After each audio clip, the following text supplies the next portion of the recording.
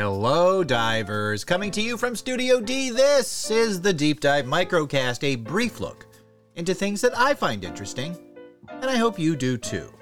I'm Tom Feeney, raconteur, part-time elf therapist, and writer for Wang's Chop Movie Magazine. In this edition of the Deep Dive Microcast, we dive into the Christmas Panic of 1953, which was, by the way, not really a panic, nor really had that much to do with Christmas. Let me explain.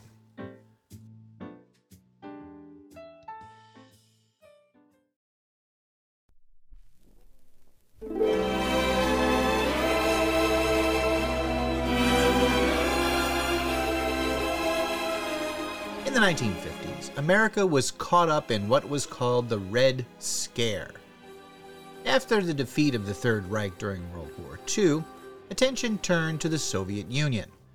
It was believed by many in the United States government that the Russians were bent on infiltrating the U.S. covertly and fostering communist ideology, including encouraging worker labor unions, radical leftism, and even revolution.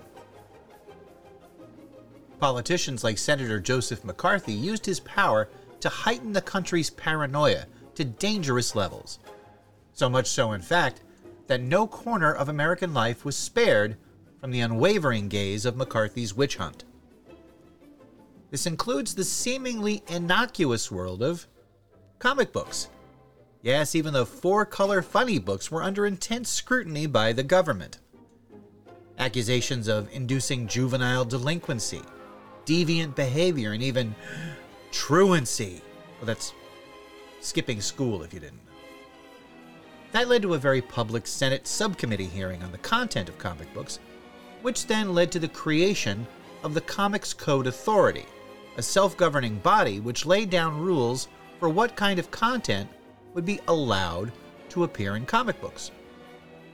This action would save the comic book industry from any government oversight, but also managed to put many comic publishers out of business altogether. The main victim was a company called EC Comics. Begun in 1944, EC, or Educational Comics, started as a publisher of Bible comics for schools and churches. When original owner Max Gaines passed away in 1947, his son Bill took over, and the company became Entertaining Comics. Now, Bill had a different idea for what kind of material the company should publish. This included science fiction, crime stories, and horror, which was its most successful genre. EC's horror comics included legendary titles like The Vault of Horror, The Haunt of Fear, and, of course, Tales from the Crypt. It would be these comics' depictions of gruesome gore, mutilation, and mayhem that would ultimately get the company in hot water with the feds and force EC to eventually give up publishing comics entirely. But all this came after today's tale. In fact, the Christmas Panic of 1953 should have been seen as a harbinger of things to come. We'll get right into that after this message.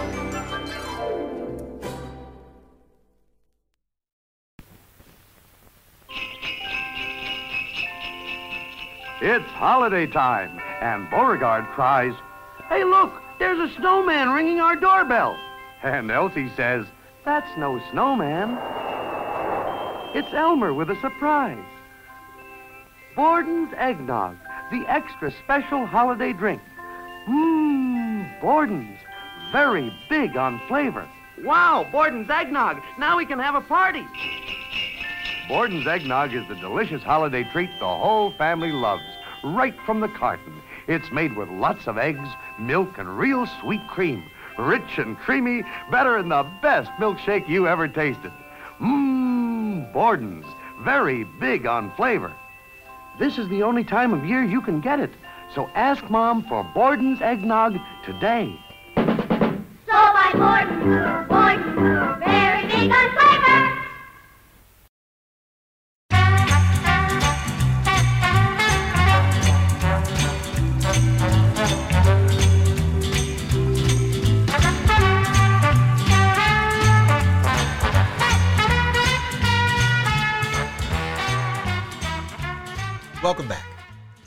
So, we talked a bit about what happened to the comic book industry during the Red Scare of the 1950s. It almost died entirely. The rampant paranoia of the time took its toll on the entire entertainment world.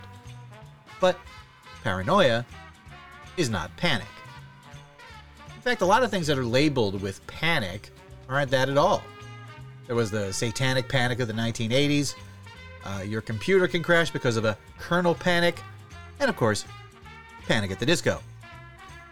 Now, another panic that wasn't really a panic, yes, the Christmas panic of 1953. So let's just get to it.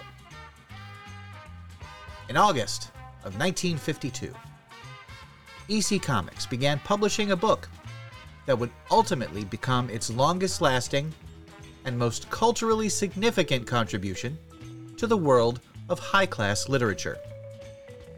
Mad Magazine.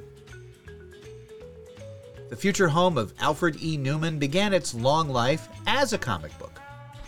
It wouldn't become a proper magazine until issue number 25.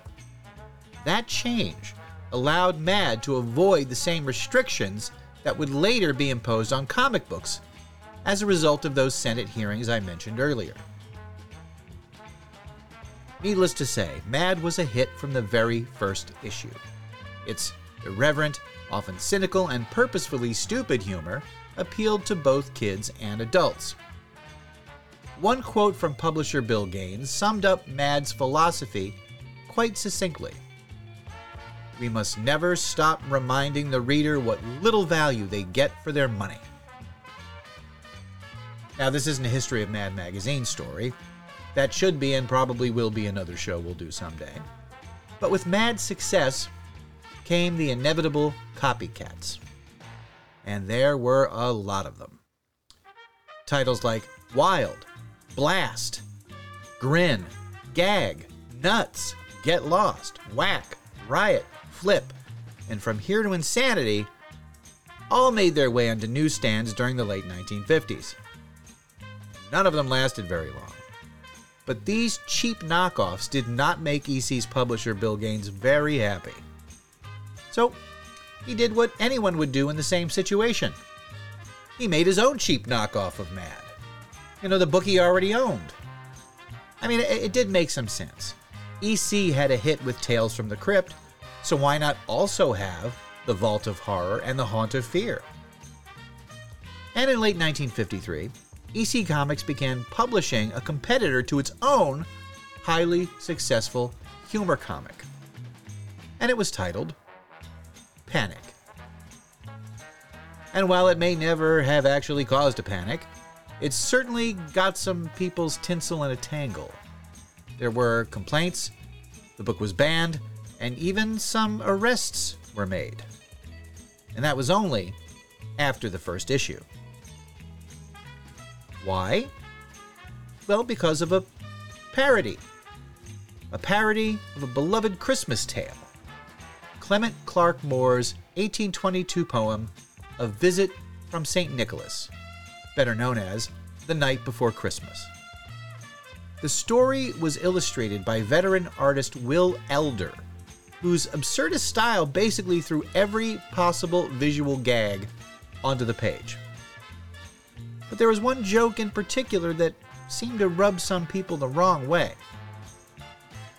In the story, when Santa first appears, he's riding in a gorgeous cherry red Cadillac sleigh, with the sign on the back that reads, "Just divorced."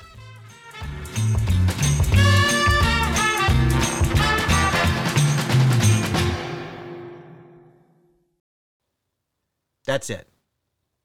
Yep, just let that sink in. The mere notion of Santa Claus being divorced was enough to cause a minor firestorm across 2 states.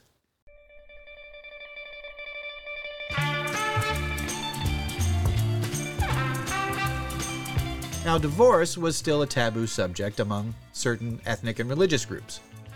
There was no such thing as no-fault divorce laws then, and in fact, in order to obtain a divorce in most states, the party wanting the divorce had to prove their spouse did something wrong.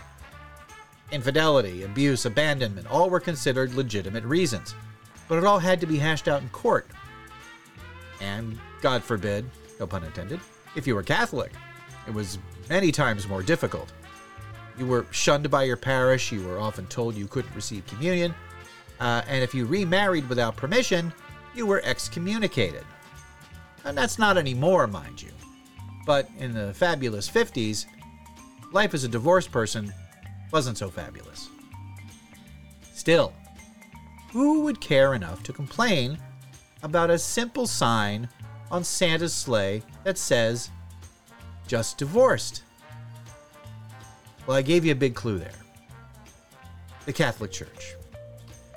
And a huge Catholic stronghold here in the U.S. was, and still is, the Commonwealth of Massachusetts. Complaints were made to then Attorney General George Feingold.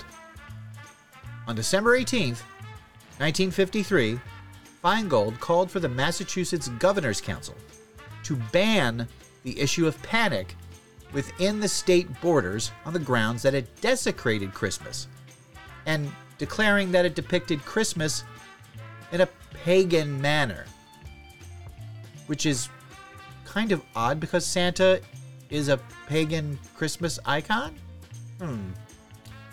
Well, the Attorney General proceeded to threaten criminal charges against EC publisher Bill Gaines if they did not pull all copies of Panic from the state. Now, Bill was not one to shy away from a conflict, especially if it involved freedom of speech. So, he announced that he'd be withdrawing all of his Bible comics from Massachusetts in retaliation. Now, of course, EC Comics had stopped making Bible comics years earlier, but he neglected to mention that minor detail. But this got the attention of the press, and the story exploded. The day after the New York Times ran the story, the offices of EC Comics in New York City got a visit from two police officers. They spoke to the receptionist, Shirley Norris, and asked if they could buy a copy of Panic. She cheerfully obliged and was arrested for selling obscene material. They also intended to arrest Bill Gaines, but the staff hid him out of sight, and business manager Lyle Stewart got pinched instead. The charges were laughed out of court by the judge, but not before he said, quote, "I want you to deliver a message to the police attorney. Tell him that if he ever brings a flimsy case like this before me again, I'm going to arrest him." Stewart and Norris were in the clear, but the damage had been done. The eyes of groups like the Catholic Legion of Decency, the PTA, and other moral watchdogs had their gaze firmly set on comic books. It would only be a matter of time until Bill Gaines himself and the rest of the comic book industry would find themselves in a Senate chamber and at the mercy of a true-life villainous plot, one that was set in motion by our own government.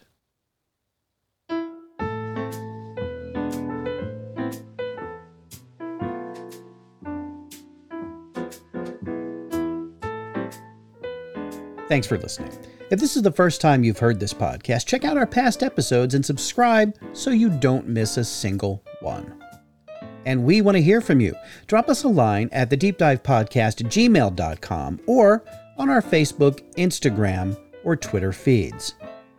You can find links to all of those and our merchandise store in the bio of our Instagram page.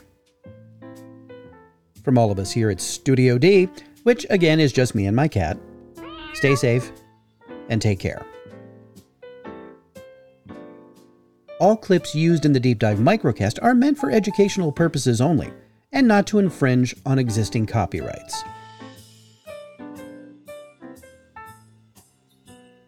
The Deep Dive Lounge theme was arranged and performed by Robert Acorn, based on the original composition by Ryan Blaney. The Deep Dive Microcast is a production of Automaton Studios.